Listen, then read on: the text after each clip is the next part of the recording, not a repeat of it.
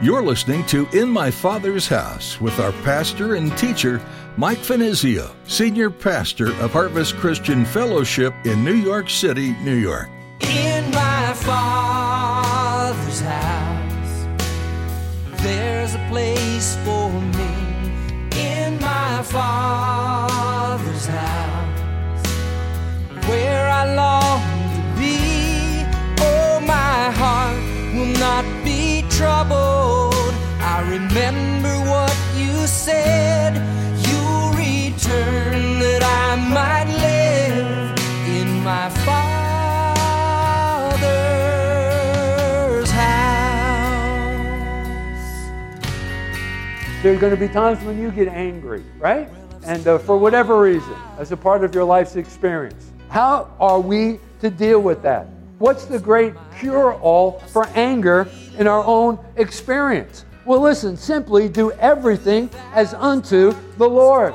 And if you do everything as unto the Lord and please the Lord, not to please other people or even to please yourself, you're never going to be rejected. God will never reject you. I mean, think about it, right? Have you ever asked yourself, why do I do what I do? It's a good question. And today, Pastor Mike teaches that your motives really matter. When you pursue things that can only please you and neglect what the Lord wants, you become frustrated because you never seem to be satisfied. As a child of God, your satisfaction, your peace, and true freedom come from hearing His voice and doing all that you can do to please Him. It takes belief in His promises, without which you cannot please Him. Now here's Pastor Mike in the book of 2 Samuel chapter 6 as he continues his message, The Danger of Spiritual Ignorance. You return that I might live in my Father's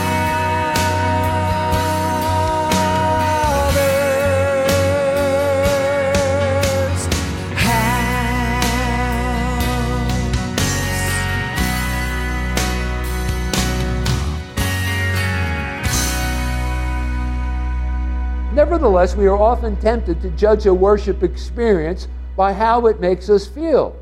But when we realize that worship is really all about pleasing God, that's what it's all about. It's not all about the favorite song, the favorite Christian song that we sing, and we all have our favorite Christian songs. I have my favorites, you know.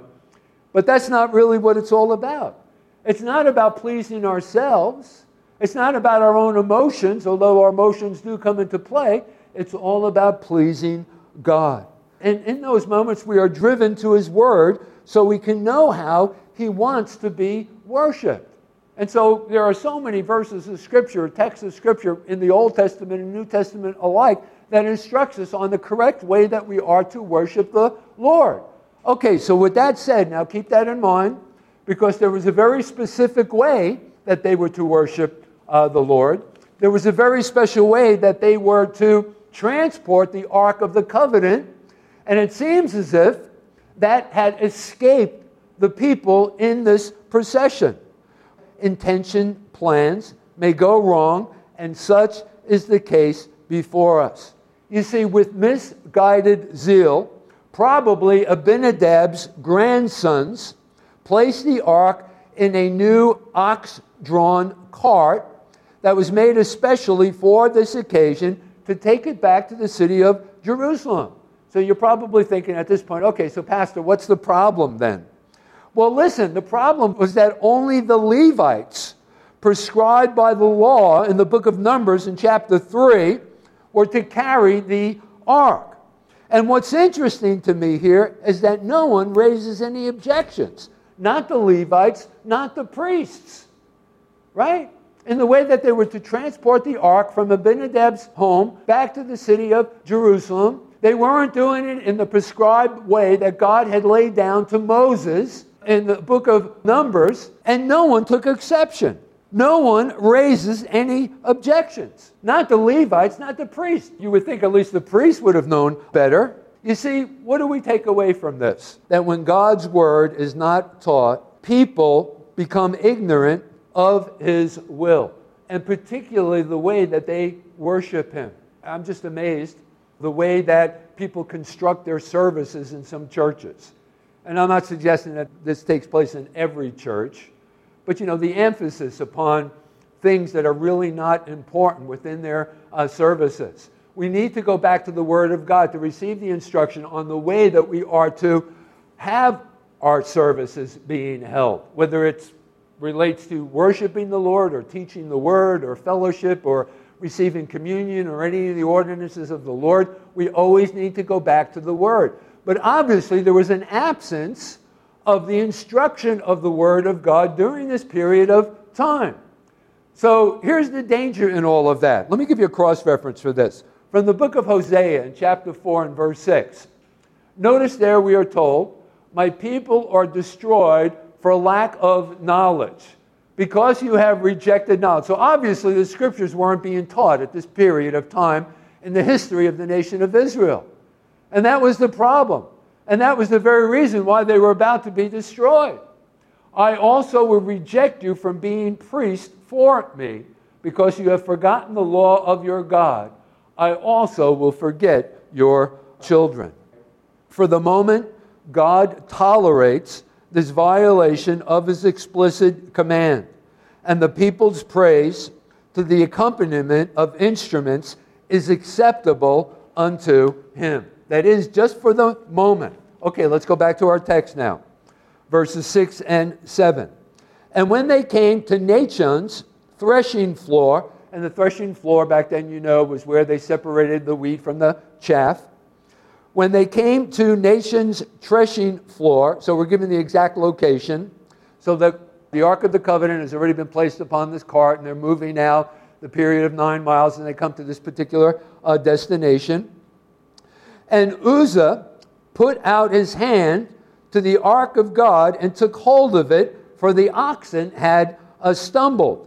Then the anger of the Lord was aroused against Uzzah, and God struck him there for his error, and he died there by the ark of God." What in the world is going on?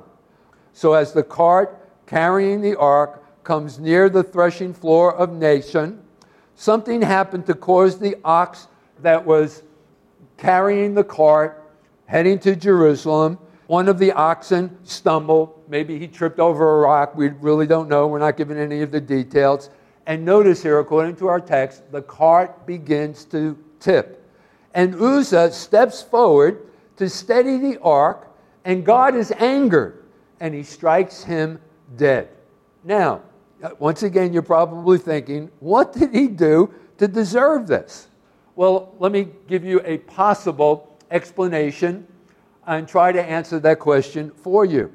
Maybe it was the way that he went about treating the Ark of the Covenant as something as being ordinary. Remember what it represented. It represented the covenant that God had made between himself and Israel, but it also represented his presence being amongst the people of God. So maybe Uzzah was treating it as some ordinary thing. It may be that having cared for the ark for many years, remember it was at his grandfather's home for a period of 20 years, Abinadab's home, he had become inwardly proud of the privilege bestowed upon him. So remember, he dealt with it, he treated it in a very irreverent kind of a way. And when the ark was in danger of falling, his pride caused him to act in a way that drew attention to himself. You know what I really think is going on here? I think that one of the great lessons Israel had to yet learn was of the unapproachable majesty and holiness of the Lord of glory. So anyway, here's the first step towards the inauguration of a new era of worship and a sense of presence of God in their midst. And Uzzah's death conveys a warning to David and the people. What was that warning? What was the lesson to be learned here? Nothing connected with God is ordinary. Let me say that again. Nothing connected with God is an ordinary thing. Remember who it is that we are in fellowship with, having communion with. This is so important that we learn this lesson. You know, I think the equivalent, and remember now, this is something that God was doing in a new way amongst his people in Israel. You know, I think the equivalent of this in the New Testament would be that of Ananias and Sapphira. And that account is recorded for us in the book of Acts in chapter 5. And there in that particular chapter in the book of Acts in chapter 5, the Bible tells us that the believers had all things in common. And they sold the things that they had, and they distributed to those who did not have. And in that chapter, we're introduced to these characters, Ananias and Sapphira, that we are told that they sold a parcel of land. And they gave a portion of what they had received from that sale to the apostles to be distributed to those who had need. But the problem was that they lied about it. They told them that they had given all that they had received in the sale of their property, which was not the case. They only gave a portion. And listen, God wouldn't have that. What was God doing there? Think about it. That was the inauguration of the first church, the first century church. So he wasn't going to have any hypocrisy in the beginnings and the origins of that church, right? And so what did he do? He struck Ananias and Sapphira dead, right? So that they might learn a lesson, so that the church might learn the lesson, that God does not tolerate hypocrisy, that God wants his people to be pure. So I think what's going on here in 2 Samuel chapter 6, the equivalent of that is in the New Testament, the record of what is recorded for us in the book of Acts in chapter 5. And so their punishment caused the church, that is Ananias and Sapphira, to experience a holy reverence for the Lord, to keep it pure and free from hypocrisy. And so anyway, the procession stops dead in its tracks, and what began as a happy anticipation of God being enthroned in his city ends in a disaster, the killing of this man, Uzzah. Now let's pick up now, verses 8 through 11. And David became angry. And I'll give you the reasons why David became angry. And as we consider the reasons why, these are the very same reasons why any of us would get angry. So something to think about in advance. Verse 8, and David became angry because of the Lord's outbreak against Uzzah, and he called the name of the place Perez Uzzah to this day. And that word Perez literally means outburst, or outburst against Uzzah. So David was afraid of the Lord that day. And he said, how can the ark of the Lord come to me? So David would not move the ark of the Lord with him into the city of David, but David took it aside into the house of a fellow whose name was Obed-Edom the Gittite. Okay, now let's go back. Notice there in verse 8, we are told David is angry. And his anger arises from feelings of, and if you're taking notes, you might want to write this down, rejection, humiliation, and frustration. Let me say that again. David's feelings of anger is the result of a sense of rejection, humiliation, and frustration. And gang, these, I believe, are the three basic causes of why we also might become angry. And I think David is experiencing on this occasion all three. He feels rejected because in spite of all of his hard work and planning and his good intentions, I mean, think of it, these were all good intentions, bringing God back into the center of his people Israel. I mean, could his intentions have been any better than that? But instead of that, God broke in and showed his displeasure. And then also, David felt humiliated. I mean, the crowd that had joined in so enthusiastically are now bewildered. And they looked to David for answers. But guess what? He had none. And listen, isn't this always the case? The person in charge always receives most of the blame for what is going on. Isn't that true? Okay, that might cause us to be angry as well. I mean, you're in charge. You were supposed to prevent something like this from happening. And so David is humiliated. But then also, the third cause was David became frustrated. You see, David wanted to have the ark in Jerusalem so bad, it seems as if all his plans were for nothing. And it just simply led to frustration. So let me ask you the question. There's going to be times when you get angry, right? and for whatever reason, as a part of your life's experience. How are we to deal with that? What's the great cure-all for anger in our own experience? Well, listen, simply do everything as unto the Lord. And if you do everything as unto the Lord and please the Lord, not to please other people or even to please yourself, you're never going to be rejected. God will never reject you. I mean, think about it, right? I mean, you're doing what you're doing for Him, for His pleasure, for His honor. You can be sure that you're not going to be rejected by Him. He's not going to humiliate you, that's for sure. And certainly you're not going to be frustrated. So that's the great cure-all for anger. Don't do whatever you choose to do to please anyone else except the Lord. But all of this quickly turned to fear. Notice there once again in verse 9, we are told, David was afraid of the Lord that day, and he said, how can the ark of the Lord come to me? So David was afraid to proceed, so he withdrew. Uncertain what to do, he puts the ark in the house of this fellow that we're introduced to here, Obed-Edom, the Gittite. Now, this is not to suggest that he was a Gittite, but he was rather from the city of Gath. He was probably someone whose godliness earned him great respect. And David knew of this fellow. You know, some writers believe that Obed-Edom was from Gath-Rimmon, a Levitical city, making him, in all probability, a Levite from the priestly tribe of Levite of the family of Kohath. So he met all of the requirements for being able to handle the Ark of the Covenant. He is totally aware, that is his fellow Obed-Edom, he is totally aware of what had just happened, and yet he welcomes the ark into his house. Now, if you were Obed-Edom, and upon the king's request, he asked you to bring the ark into your house after knowing that he just killed this fellow Uzzah, what would you have done? Would you have any reservations about this? Well, there's an absence of that. You see, and we are told as we continue on that he welcomed the ark into his home, and he does not suffer any repercussions at all. And why was that? Because in everything that Obed-Edom did honored God. And because he honored God, God honored him. And told blessings rest upon his home. Notice what it says there in verse 11.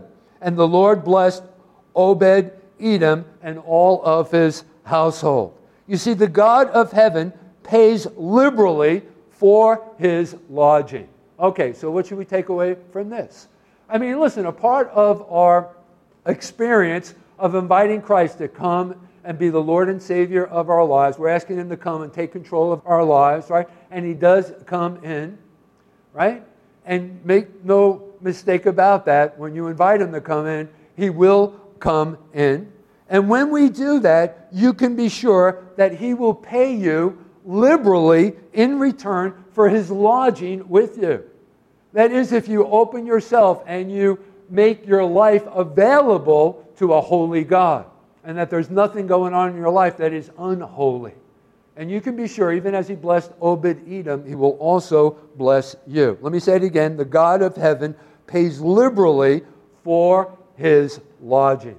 So I thought that that was worth mentioning.